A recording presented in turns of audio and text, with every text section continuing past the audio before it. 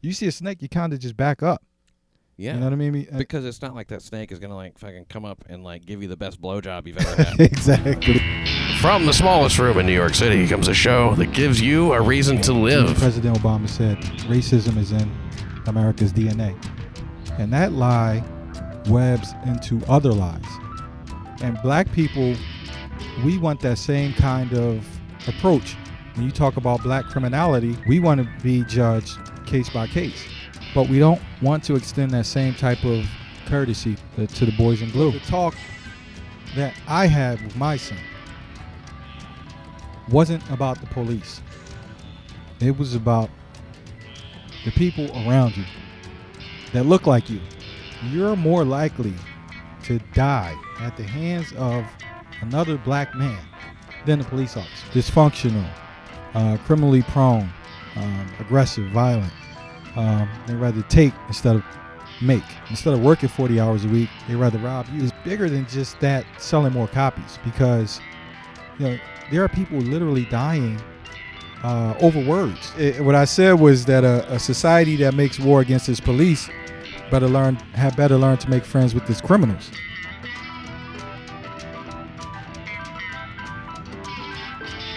Of course. I mean, I don't know how old you are. Do you try to keep that a secret or something? No, not really. For but showbiz? I'm 40-something. But Yeah. people try to Google you and figure out and fucking the kind of stuff that I write about people want to get me fired from a job. Oh. So I'll say I just celebrated last month. I just celebrated my 40th birthday again. Okay.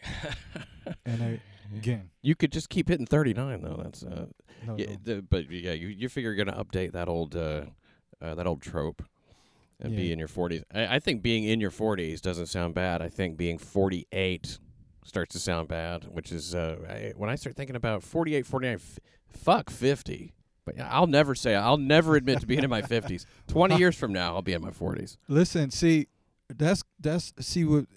with black men, it's kind of different, because to reach 40 is phenomenal. It's like if you made it past 35 as a black man, you're a senior citizen at that point. You should celebrate.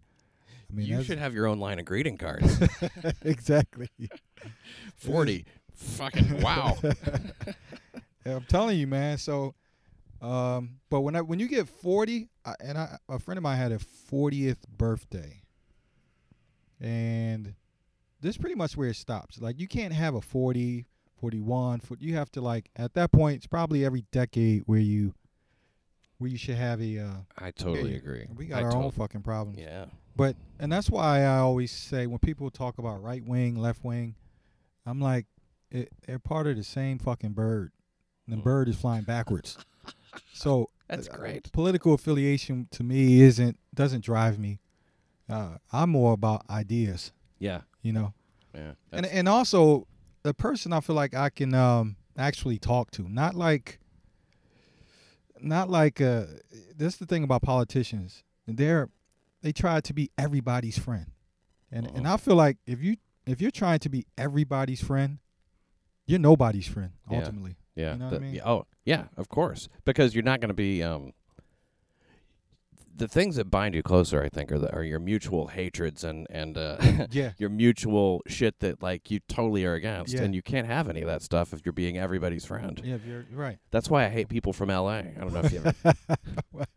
They won't say anything bad about anybody. Well, the women? All of them. Shit. LA, Los Angeles. I'm talking about dudes. I'm talking about people, comedians, battle-scarred vets. And you know what and that's because people are afraid to offend people, and especially in show business, because a lot of times it's like, you don't know, you may have to work with this guy. This guy may be over you. The tides change so quickly in the show business that this person, you may need this person one day. And think of the ego, though, to think that, like, oh, yeah, my word really gets around. Do you know what Pat Dixon said? Probably something stupid. Listen, that's about it. My friend, years ago, crashed the Grammys. Mm-hmm. Crashed it? Yeah, he went on stage, crashed the Grammys, and he did it like twice. He did the MTV Awards, he did the Grammys. He actually, 50 Cent were supposed to receive the award, but he wasn't in. And my friend was like, got on stage and actually received the award in place of 50 cents. And he was saying that like he actually got some mic time and stuff. Yeah, and he was got like mic time. saying like who he was and Yeah. shit. And like, yeah, That's I my think I brother. remember that guy. That's your brother? That's we come from the same hood. That's my man from Oh, okay. like God, but that's the whitest I've ever sounded. Oh, he's your brother?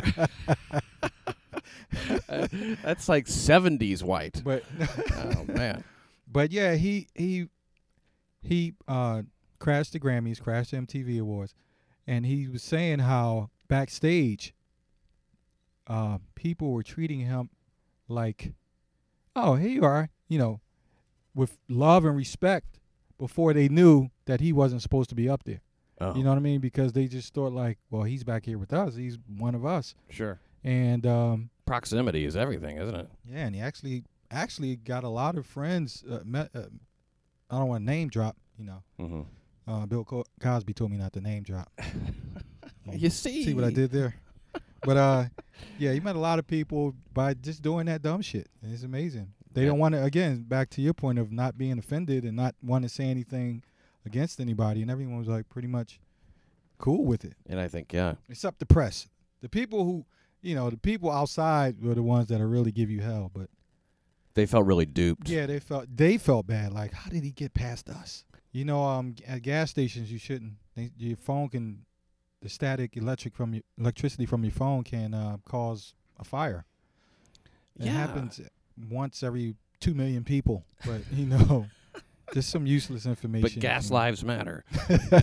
This is a problem. These pumps are attacking innocent, unarmed motorists. You have a really unique sort of positioning, I guess, in the marketplace, and in I guess the whole. I don't know, man. What do you call it anymore? Is it a debate? Is it a war? Is it an argument? Is it just discourse? I don't know. I'm going to take all the above for 500. Mm-hmm. Because they. Well, the answer is I have no idea. Talking to Taleeb Starks, author of Black Lives Matter. And you have to emphasize lies. I've noticed that, right? People are like, Black Lives Matter. Because you type it into Google and they go, "Did you mean?" Yeah, absolutely. They didn't even say, "Did you mean?" They just bring up the Black Lives Matter shit. I would be pissed if I were you. Wait till I catch fucking Google. Yeah. They're right in this neighborhood. Right around the corner, and there's a big building that says Google on it. Really? That's how you know it's the Google building. I'm talking, and if you need to know anything, I guess, duck into the Google building, and maybe you can go in there and say, hey, listen, I don't know what your analytics is up to, but we need to get this at the very top result. When you type in the fucking title of my book, Why Lives Matter, to the race grievance industry. It's called Black Lives Matter, Why Lives Matter, to the race grievance industry. A cumbersome title, perhaps, but it's very direct and to the point. Black lies. Now, what are black lies? Well, the lie now that's I say this built on a main lie, which is America's default mechanism is racism. As even President Obama said, racism is in America's DNA, and that lie webs into other lies, because if you believe that America is inherently racist, then anything that happens against you is probably based on racism. And now with the police incidents with shooting these the black men, and that is turned into a racialized incident, but it goes back to the point of America being inherently racist. Mm-hmm. And your belief is that when things happen with and let's just pretend I named a lot of names just now, Eric Garner and Michael Brown, et cetera, that these are individual situations. They're situations of sometimes police misconduct, sometimes over-enthusiasm, sometimes total accidents, and sometimes completely justified. Right. It's really a case-by-case in my book. It's case by case. Yeah. And and I always say, if a cop, for the most part, police are doing a public service, and they are really brave policemen and women. There are also some pussies. There are also some cops that are incompetent. Most cops, a lot of cops, especially in inner city, couldn't tell you anything from the Constitution. It may, and so there's a lot of misinformed cops. But at the end of the day, they put their lives on the line. Mm-hmm. So each case, I argue, each case should be looked at individually. And black people, we want that same kind of approach. When you talk about black criminality, Mm-hmm. or disproportionate criminality that occurs from 13% populace, which is black America, we want to be judged case by case. Of course. And rightfully so. Yeah. But we don't want to extend that same type of courtesy to the boys in blue. Mm. And that's because of that lie, which is they're out to get you because you're black. Yeah. And it is something when you're looking for evidence to support a conclusion you've already made, you will find the evidence. You will find the evidence. Exactly. And now, to be fair, and I'm sure you would agree, the police don't make that too hard. They leave a pretty good trail of breadcrumbs, especially with smartphones floating around everywhere. Sure. For some reason, the cops, now they came out of 9/11 with this, they had a real sheen on them. And now they have, it's the opposite. It's like they're dipped in farts and turds. It's a real stink on the police force. And when I see people have Black Lives Matter protests and they're white, well, they shot more white people than black people. Yeah. Why doesn't that bother them? Why are they so sold on the Black Lives narrative? Because I think they bought into the victimization ideology. I really do. Do you think it benefits them? Not up front.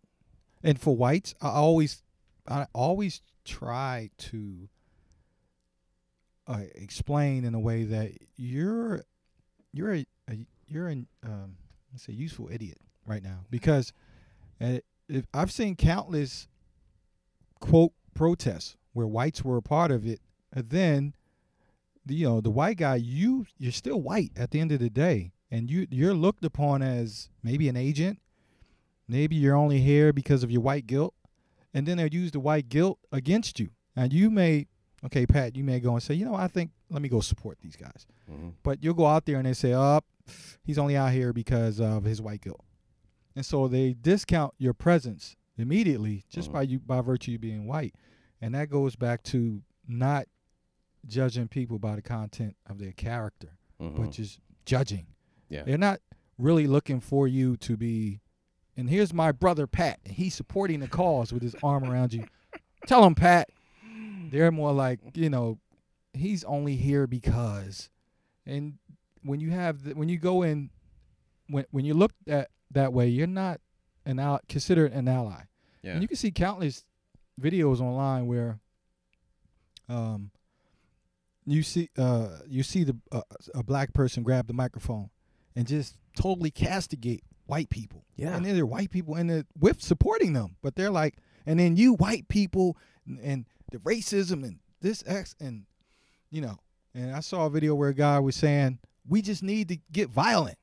We need to do white people what they done to us. And I'm looking at the white people in the audience like, how do you guys support this? Or, why aren't you guys leaving en masse now? Yeah, it really seems to support the idea that they really are just there out of guilt.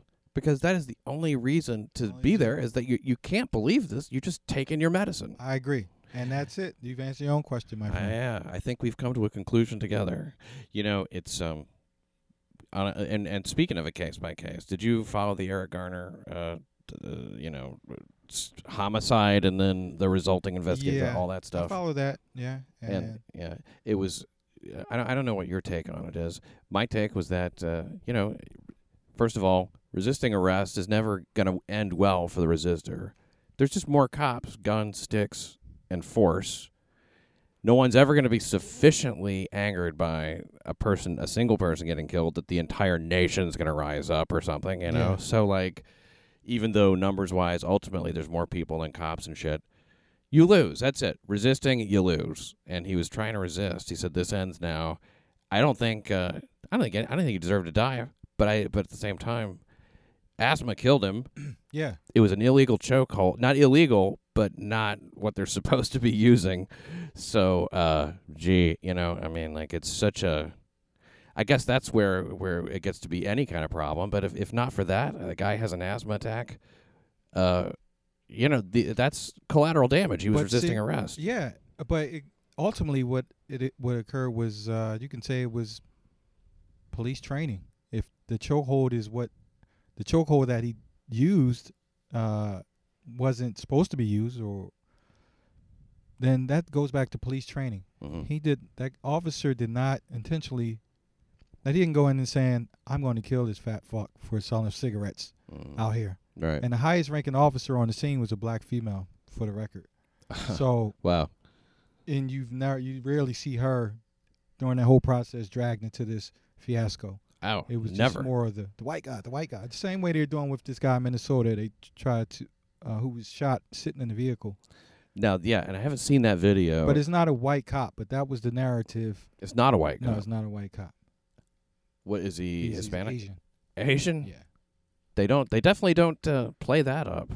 I noticed that we saw the picture of the Asian cop quite a bit, who accidentally shot Mr. Gurley down in Brooklyn, in a stairwell. Yeah.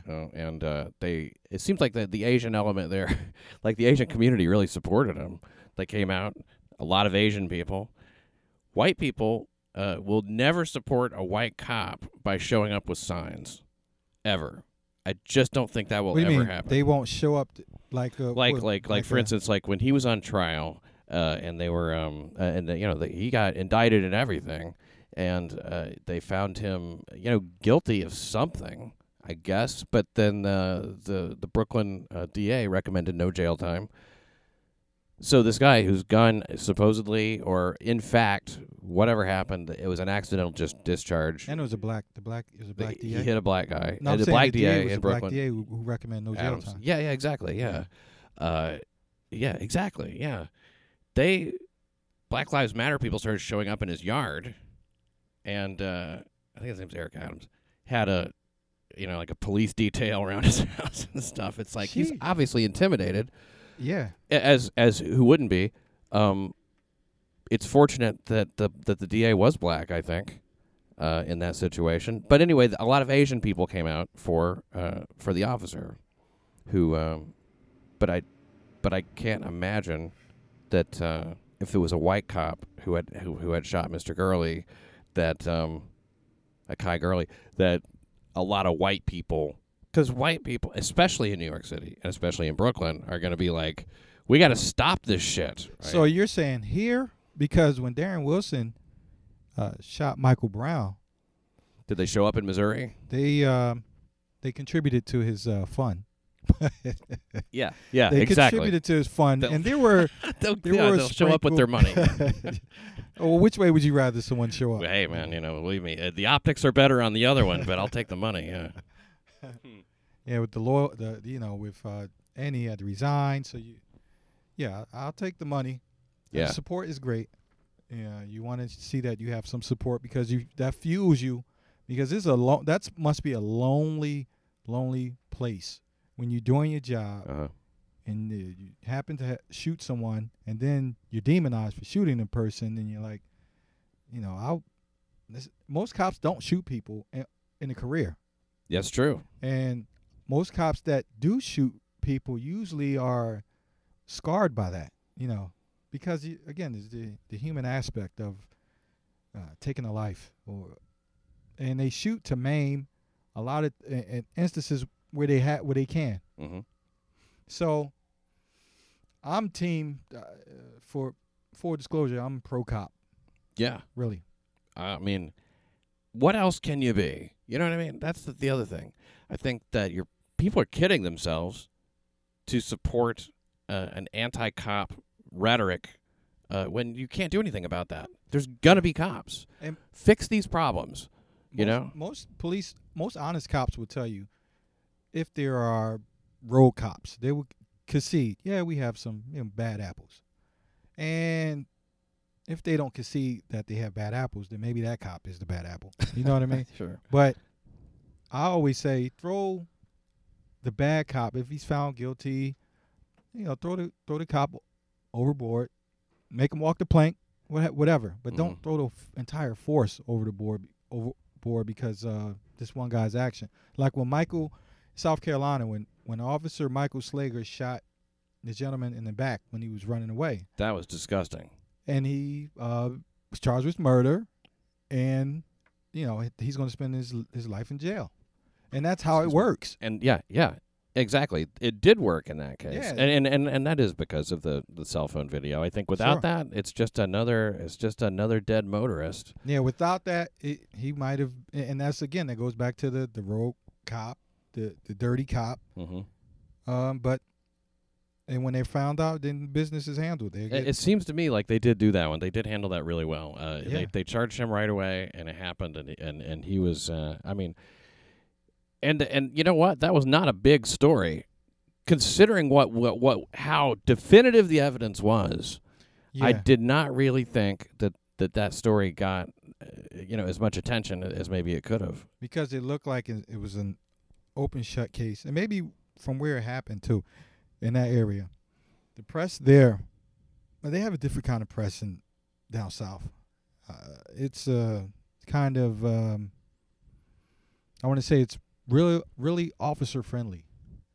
Yeah, the press down here, to say the least. Oh, is it really? Yeah, really. Less. Well, I mean, now I remember reading the Atlanta Constitution, and that I suppose you're going to have a liberal dot right there in the capital sometimes, and I guess that's what you have. Georgia is mostly super cracker. I'm from there. I lived many years in Georgia, and if you're in in Atlanta and then Marietta, and then you start to get Smyrna, the surrounding communities.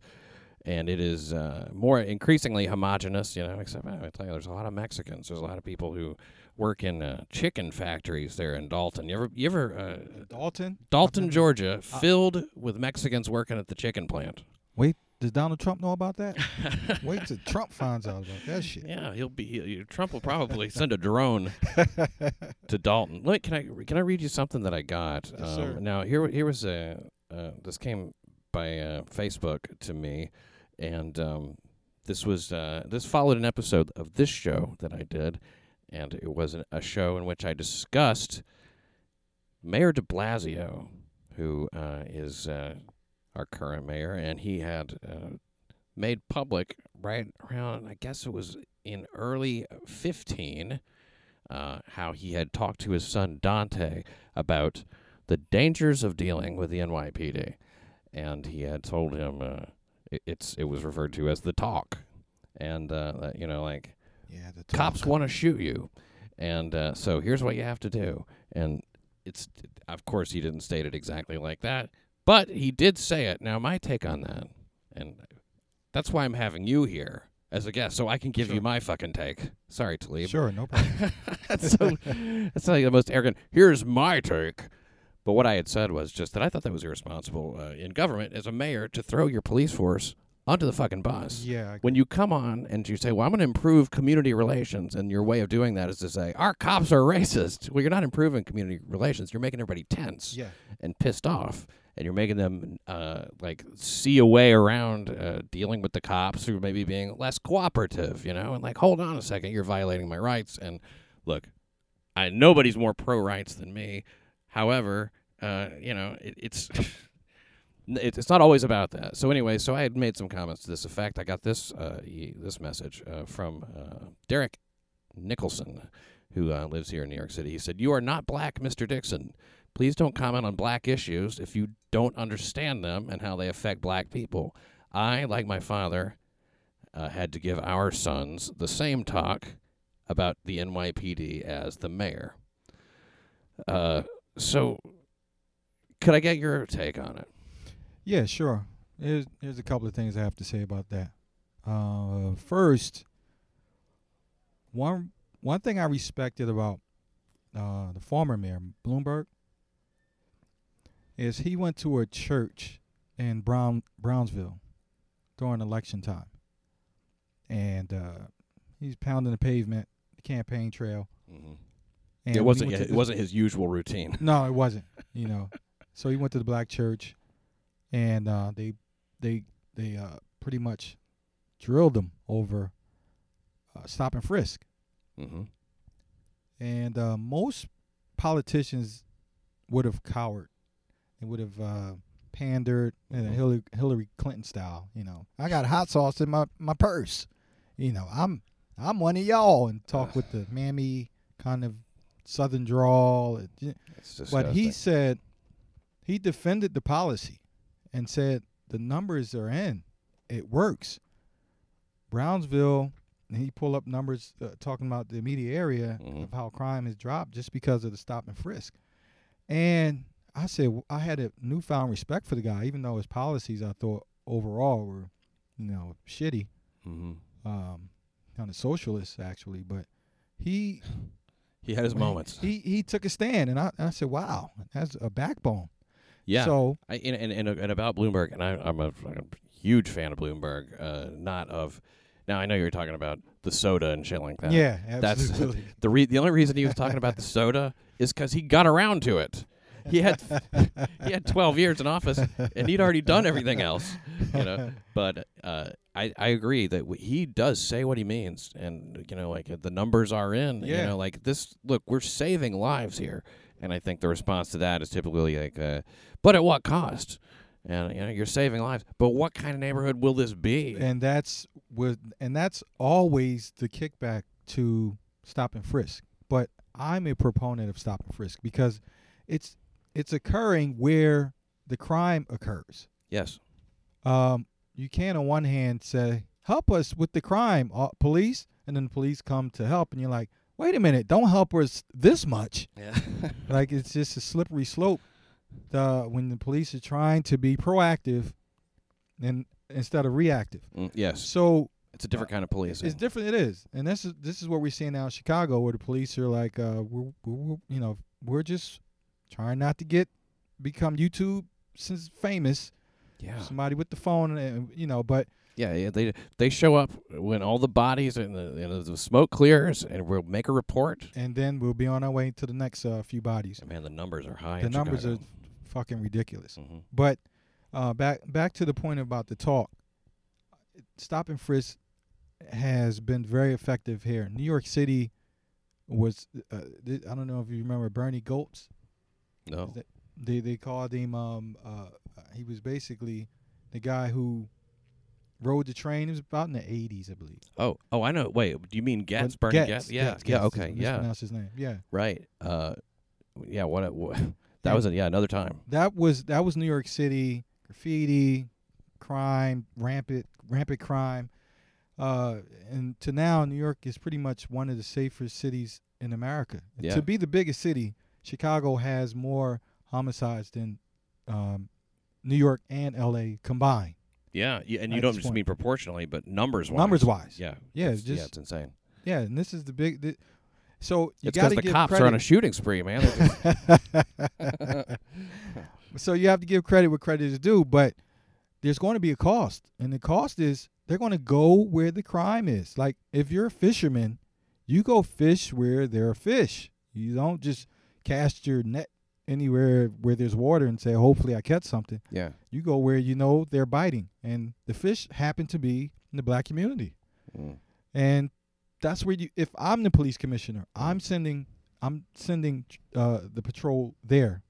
I'm putting emphasis there. Why? That's where the crime is. New York blacks make up 25% of New York's population, but account for more than 60% of the crime. I mean, that's just asinine. But because it kind of goes back to when you ask, why don't white people, when a white guy's killed, why don't they go out their way to support? And I feel the same way about when white people, if a black person calls a white person a cracker. Oh, right. Yeah. Oh, really? It's like, hey, nigger. And then it's like, oh, I'll kill you. How but you like cracker. And then like, hey, well. Well, yeah, it's like honky. It never really hurt. But back to the talk. I'm sorry. So the talk that I had with my son wasn't about the police. It was about the people around you that look like you. You're more likely to die at the hands of another black man than a police officer. I mean, that's just a fact. And I remember one time taking my kid, we walked around the neighborhood, and I just wanted to show him just the dysfunction, crime, the graffiti, the unwed moms, the young girls pushing babies, and probably 18, 17. I mean, not even 18, probably 17, a little younger. Mm-hmm. Just the loud music playing, just the disregard for just civilization. And I just wanted him to. I wanted to show him like this is where your problems lie in this element, and the police come here to root out those problems, not you. They're not coming to get you unless you're a part of the problem. There are a lot of good in my neighborhood. There are a lot of good. I live in a mixed neighborhood. Mm. And when I say mixed, I'm not talking about white, black. I have blacks. I have blacks with nigger tendencies, and I have niggers.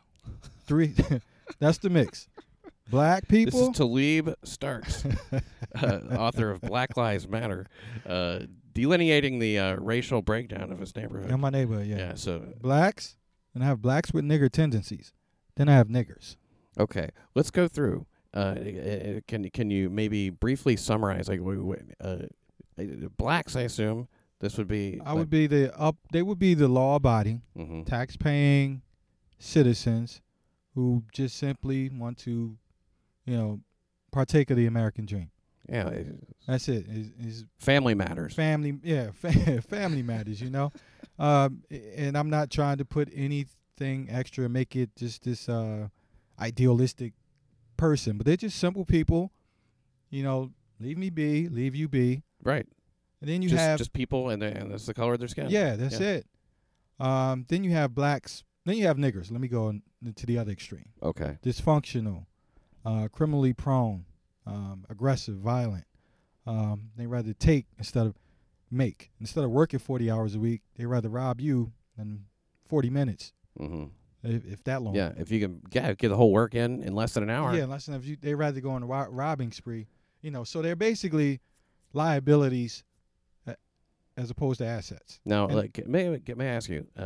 Now, is there a particular advantage to referring to them as niggers, or is it just a sort of I would think it's memorable, and I think it identifies you as somebody who isn't afraid to be provocative. Well, I'm just because it's a very provocative way. Absolutely, to say that. But I'm just using what's already out there. There's no need for me to try to reinvent the wheel. And what's funny is like, and I have to admit, when you use the word nigger, and I'm not gonna, believe me, it's not like it's uncorked now or some shit. I don't like the way that word sounds coming out of my mouth, even if I'm talking about something innocuous or quoting something, and it's something that it's not because of being self-conscious. It's just I hear that and I go, there's something about it. It's a very bracing word. Absolutely. When I hear black people use the word, I don't normally feel that way. But when you used it just now, I was like, oh, shit. Yes, I am angry when I use it. Yeah. And I understand your position, Pat, because whites have been culturally conditioned to avoid that word in any capacity. Mm-hmm. I in my first book, I mentioned how a councilman's aide was fired because he used the word niggerly, which means late. Yeah. Niggardly with the D. Yeah, Niggardly. Yeah. Yeah, I've heard that mean like a very small amount of money or something. It means like he says don't be niggardly, meaning that means be on time, not don't be late. Okay. In that instance, but he used it around the wrong people. So of course it was like, how dare you? Now this guy was a pillar in the community. There was no racial bone in his body. Mm-hmm. But the fact that he said something that close got him fired. He was ultimately rehired, but he was fired because of that. That man's bones were white all the way to the... though, here's the problem with a guy like that, in my opinion, is that, like, okay, I don't know if he was in an elected position or appointed, probably appointed or hired or something. He was an aide. A guy like that doesn't have good judgment, because that's a word... I mean, nobody uses that word. You got to go out of your way to use. While it's a completely correct word, You're saying, completely, I understand. Yeah, but you know what? You got to know people are going to hear that wrong. And so if I was hiring an aide, I'd be like, that's a guy who's going to cut the wrong corner and get me in trouble, like Christie's aides did with this Bridgegate thing. Now, you mentioned your first book, The Uncivil War, and the subtitle, Blacks versus Niggers. Yep. I'm reading this off of your the book cover here, and God damn, that is a frightening book cover. It's like fire and shit, and but then there's a nice seal on here, and it says Amazon #1, #1. My vision sucks. I really can't. #1 bestseller. Incredible. The response to your writing is I mean, you're definitely in the right time. Yeah, I think people and again, I'm just writing what I see, and I use the word nigger, and let me say this. Chris Rock had a routine where he had a black versus nigger routine. Mm-hmm. Red Fox had a routine in the 70s. He said the same thing. I think it was niggers versus dummies. Something, yeah. I'm sorry. But it was a time where guys, but like Red Fox, when this country still had some humor, and just understand what. Now I know you're in your 40s. If you remember that, that stuff is that's such what a quaint time that seems like now. Yeah, remember Archie Bunker could say what the fuck he wanted to, and we would just be like, that old bigot. Yeah, it's kind of what it was. Is it was like you were actually offended by his point of view, rather than the fucking word. Absolutely. Now I think it's the point of view gets sanitized by the lack of use of the Thank words. you, sir. Ultimately, it's bad for everybody. There you go. And that's why when I wrote the book, and I was advised by people who said, don't use the word, you sell more copies if you just title it The Uncivil War. But to me, it's bigger than just that, selling more copies, because there are people literally dying over words in the community, like literally dying. I'm talking about a book cover, and I don't want to offend anybody, but there are people dying over words in the community. Where I'm from anyway, across America, the same. Yeah. Same Tell me how does that? I've seen people lose jobs. I've seen people, maybe lose a Twitter following. How does it work that someone loses their lives over words? On Facebook, look at Facebook. You go on Facebook and you go back and forth, and then that turns into when I see you in the street. I have multiple stories in the first book where Twitter led into somebody being killed, and usually it's a kid who gets hit in crossfire. Facebook, war on words, and also just out in the street. If you're from 21st Street and the other guy's from 22nd Street, and you say you don't say hi or the right way, and I'm not exaggerating. These are one streets over. Like, you guys are fighting over territory. This isn't Israel and Palestine kind of thing. This is, you fucking guys own nothing. Yeah. And you're shooting over Section 8 houses that you have. You don't even fucking own the buildings you live in. Yeah. The right to sell crack on this block. Right. Like, let's be serious. And I learned that on The Wire. Well, I like your version of the talk. I think that's statistically it's it's true. It's absolutely true. Yeah. People are more likely to be killed. I mean, I think that I also read that a black cop is statistically more likely to shoot a black person than a white cop is. Yeah. Quicker to do it. Absolutely. Which is but it's true, because it's something that you don't see as much of for some reason. I don't know why. But I mean, if it's something that's more likely to happen, I guess it's because there's fewer black cops on the force. Well, it depends where you live. For the most part. And Philadelphia is a majority black city, so you're going to have a lot of black cops. Yeah. But I think the makeup of the NYPD is like it's under 25%. It's just under representative of the population. Now, what do you think about that when the hiring of, like, say, the NYPD or the fire department, and they set out to go, well, we need proportional representation from, the black community and et cetera. You're never going to hit that with women. I mean, like, if you have a half female, And when you get into that kind of thinking, and that was where we went with stop and frisk as well, is that, like, they're not frisking. And back to Bloomberg, they said you're frisking too many black people, not enough white people. He goes, statistically, we're frisking too many white people. Yeah. Because we're frisking more white people than the percentage of the crimes that they right. do. It's and do you stand by that kind of absolutely. Yeah. Yeah, absolutely. Again, I want the resources deployed where they're needed. Yeah. At the end of the day, and this is in my new book, I talk about how everything becomes racialized. And that's done purposely. There are a lot of jobs. There's money to be made by racializing every event. There's clicks, there's headlines, everything can be racialized, and it is. But to the detriment of the black community. We're jumping on a bandwagon of, the white man is against us, and we're cutting off our nose to spite our face. And the more we do that, the more power is given to the criminal element. It's no coincidence that the conditions that afflict my neighborhood, you can see across the country.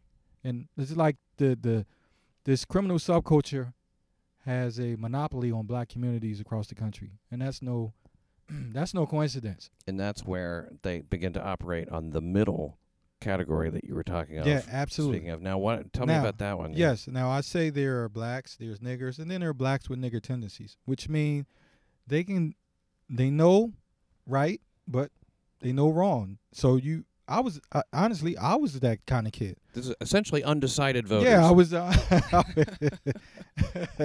Right. I was the swing vote. And it took certain things to happen in my life for me to go, you know what? This isn't for me. Let me maximize my potential in another way. Not to get personal, but what were some of those experiences? Got locked up. Okay. I see. Yeah. And once I got locked up, I said, okay, I'm not really built for this. And it wasn't about being scared, and because when you're in jail, you really meet people you already know. I mean, jail has become this home away from home for a lot of the criminals, and then it's like a rec center. It's like going away and joining a fraternity, one of the gangs there. It's like you're from so and so street, you're from so and so neighborhood, you good. Oh, you know so and so. Oh, that's my friend. That's my man. Okay, it's just. And then the closer the tie is between the community and the prison, the more difficult it is once you get out of prison to ever go walk the straight and narrow. It definitely is. That's too bad. But it's still a choice. At the end of the day, it's a choice to go to jail or not. Sure. Yeah. I mean, when you get right down to it, breaking the law is something that's something you decide to do. Let me ask your opinion on something. Now, a lot of people think that certain crimes are more strictly enforced on the black community and Hispanic community than they are on the white community.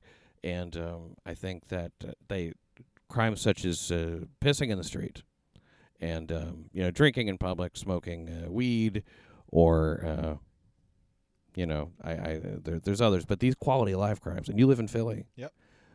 Here in New York City, and I don't know if you got wind of this, but Mayor de Blasio and Melissa Mark Viverito, the House Speaker, they basically passed, and people on the show they're really sick of hearing me talk about this, but these quality of life crimes that they started cracking down on during the Giuliani era, and which was a tool to find a lot of like heavy duty criminals, as you know.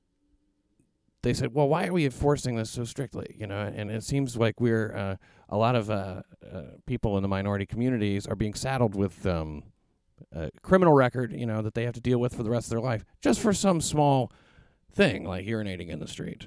And this might affect their ability to get, money for college and stuff like that. And so nobody's ever produced for me somebody who was going to go to college, got caught pissing in the street, and then just took off into a life of crime, and then couldn't get their college money, and then they ended up, a mine's a terrible thing to waste, etc.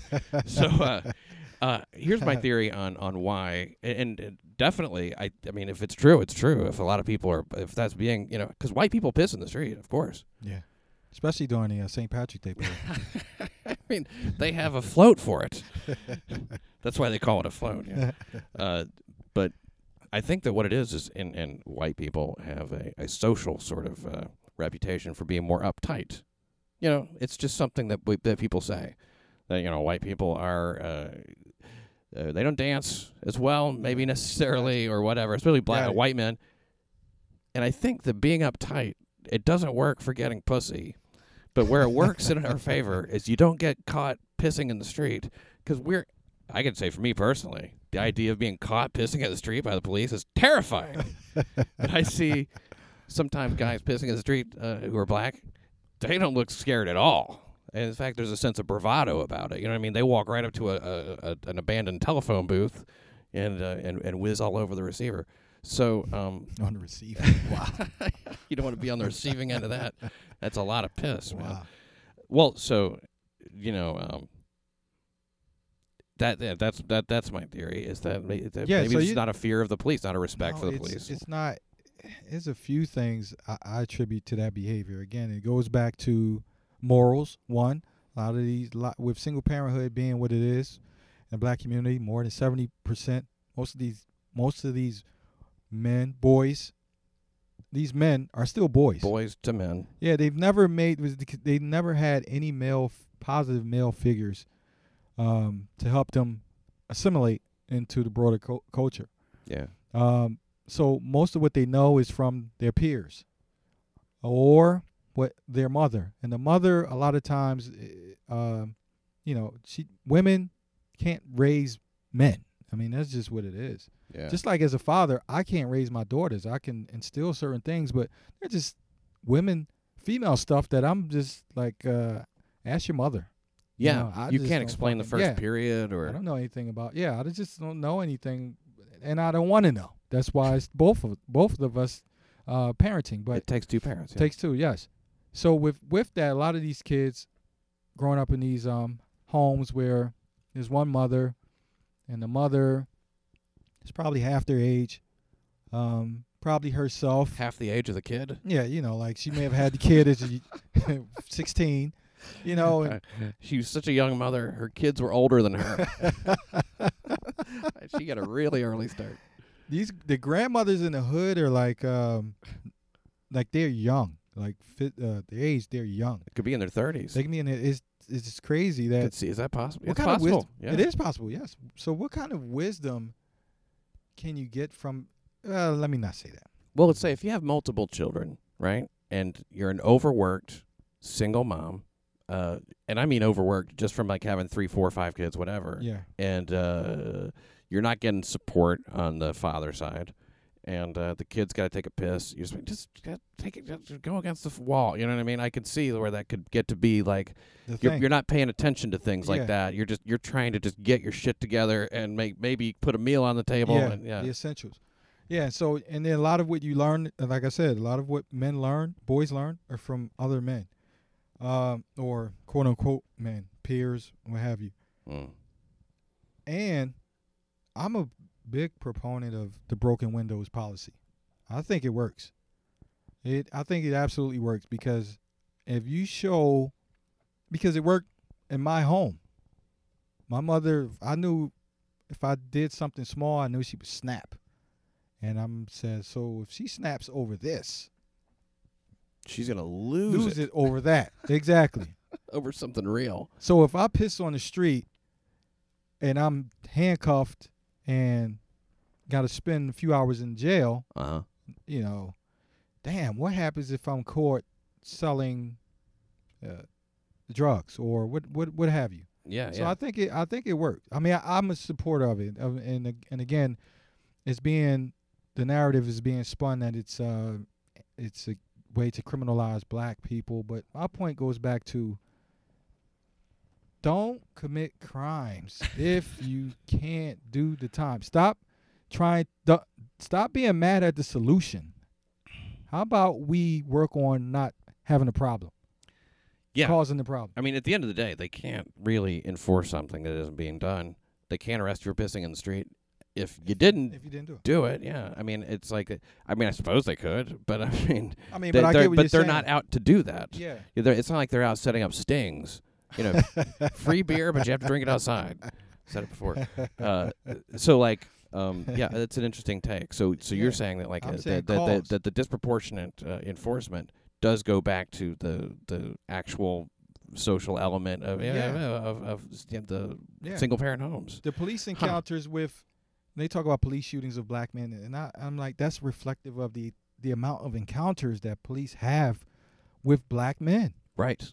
I mean, there's a stat that Heather McDonald from the Manhattan Institute says that a police officer is 18.5 times more likely to be shot by a black male.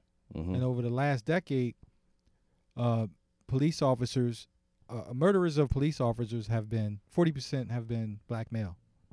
And so just think about that. 40% of the police that have died, have been killed, has been at 40% of the time has been black males. And then 60% Asian women.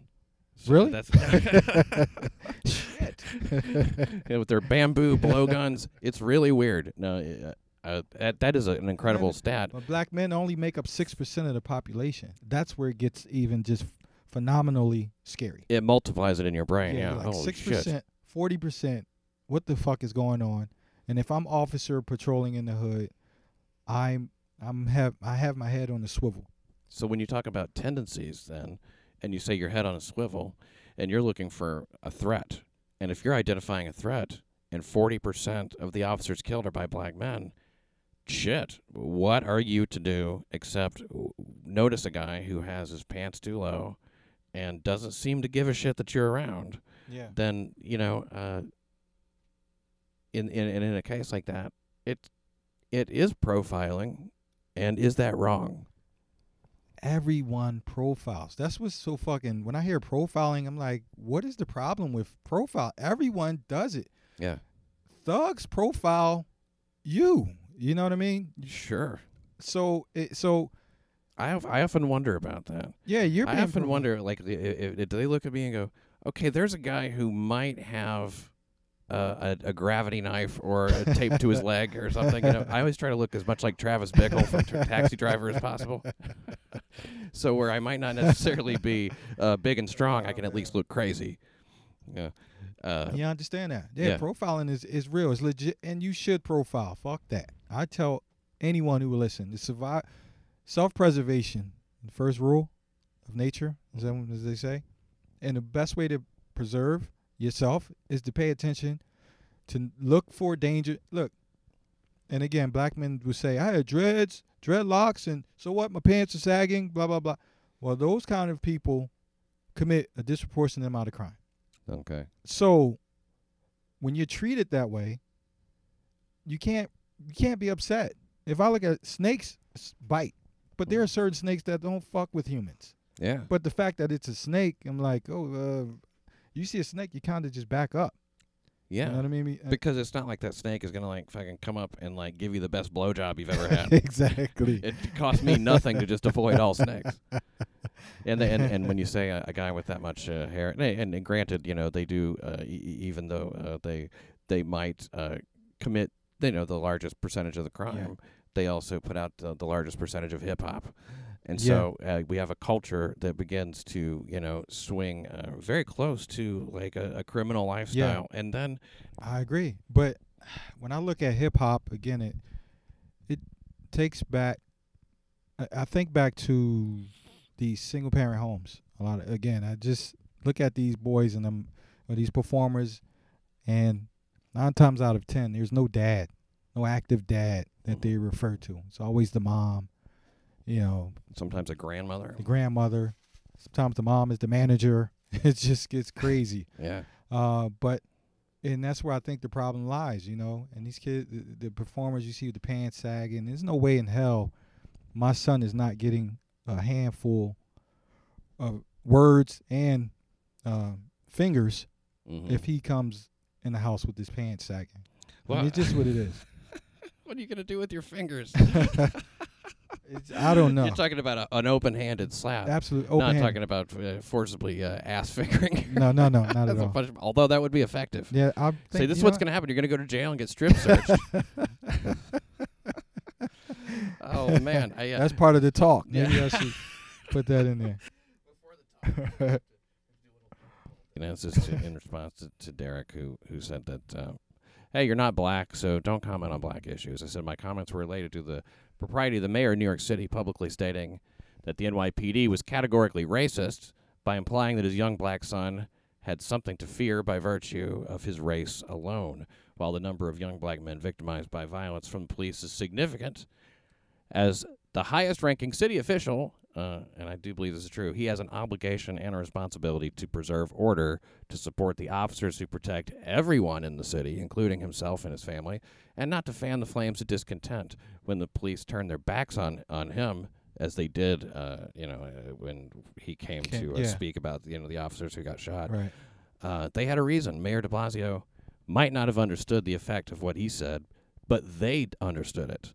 And if you put him in a cop's uniform and send him to the pink houses, you bet that you would see a change in his tone. And maybe I don't know anything about the black reality, but neither does he. Exactly. But the cops do. Here's his response. He says, I'm a fan of your show. It means a lot to me that you replied. And I don't support racist comments by anyone, mayor or not. And it's a fact as a black male. That speech was given to me, and in turn I gave it to my sons. Your sons, along with many of the people offended by what the mayor said, are the same people that don't believe in driving while black. Some things are fact, and the police should look at their tactics when frisking people for no reason. And he says, and get you some black friends to give you insight into issues you don't fully grasp, and et cetera, et cetera. So I like that. He mentions it again in a third response. He says, and get you some black friends. Now, that's the problem I have. And people talk about, black people talk about not being viewed as a monolith. But it's difficult to not to say that we're not a monolith if he can end the note and say, get a black friend, and automatically assume that the black person will go, yeah, he's right because we're black. You know what I mean? Yeah. I can't do that to you. I can't say someone can't say, get a white friend, and he'll tell you, because there's a lot of diversity within white people. Yeah. And with black people, there's good ones and bad ones, Yeah, but of course. I'm one of the good ones, I think. Depends who. Not everybody. Let's get a second Don't opinion. ask Mandy Statmiller. She has a different opinion right now. Yeah, it's within the black populace. It's kind of like, if you don't agree with what that gentleman said, then you're a sellout. Yeah, You exactly. It seems like there's a lockstep expectation. Yeah, absolutely. It definitely is a penguin march. Mm-hmm. No one knows where it's headed. Just get in line, shut up, follow the rest of the penguins. Just listen to Morgan Freeman. Do what you're told. I think Morgan Freeman. If I could get Morgan Freeman to narrate my first book, The Uncivil War, I think that would be. I can die after that. I mean, Morgan Freeman to do, or Samuel Jackson. If you can get Morgan Freeman to read the title, I think that you're going to come out ahead. It's The Uncivil War. Yep. Blacks versus. I'm going to let you say the name of your book. Yes, it's The Uncivil War: Blacks versus Niggers, and what it is confronting the subculture within the African American community. And just to confirm, which side are you on? I roll with the blacks. Okay, I spent enough time on the other side. And I think maybe it goes back to what you said. I heard you on Anthony Cumia. I saw it on Compound Network, Compound Media. AnthonyCumia.com is what the fuck I call it. I leave his name in there. Oh, you do? AnthonyCumia.com. You can still get there. Anyway, great show. And you were on there talking to Ant, and you said that I can't remember how you said it, so I'm going to let you say it. But you gave the quote to Keith the Cop. I believe that you said, if you're going to attack your police, you better learn to make friends with your criminals. Oh yeah, that. And I said Keith the Cop. Yeah, didn't you attribute that to Keith the Cop? Here's I was just. And you said, maybe that was a joke. Maybe I was that's joking. just. I was just joking. Oh, I'm so 'Cause stupid. Keith is fucking. I asked Keith about it afterwards. Yeah, he's a Did he say yeah? he's a numbskull. No, I think he said I know. He said Nah. something, and I just I pretended was to just understand. fucking around. I usually do that shit. I'll say a quote and I'll attribute it to Bobo. And that's your. Oh, fucking Big A. What I said was that a society that makes war against its police better learn to make friends with its criminals. Mm-hmm. That's the actual quote. And maybe that's why they're in the room, letting themselves be berated by the Black Lives Matter movement. So, well, we better be friends, Right? Because we are fucking taking on the cops here and holding them to task for all this murder that they're perpetrating. We saw it on video, and a picture is worth about 2 billion words, isn't it? Because statistics come in words. Yes. But these images come in video. You're right. And moving pictures are really what carry the day at this time. Ever since the talkies came in. Yeah. Which I was against. So you attribute that to Keith the cop. That's funny. The only fucking quote Keith. You attributed it to him. I mean, I I just believed to it. it, but you believe that All shit. I did was be stupid. I played my part of being gullible. Sometimes when you're in the other room, too, and it's, believe me, this is not going to, like, do a lot to insulate my fucking weak brain here, but I think that it gets lost in translation through the wall, if there's, like, any sarcasm at all. Yeah, because when I said it, he turned around and he laughed. You know. Yeah. I mean, the only quote Keith knows is fucking Miranda rights, after all this time.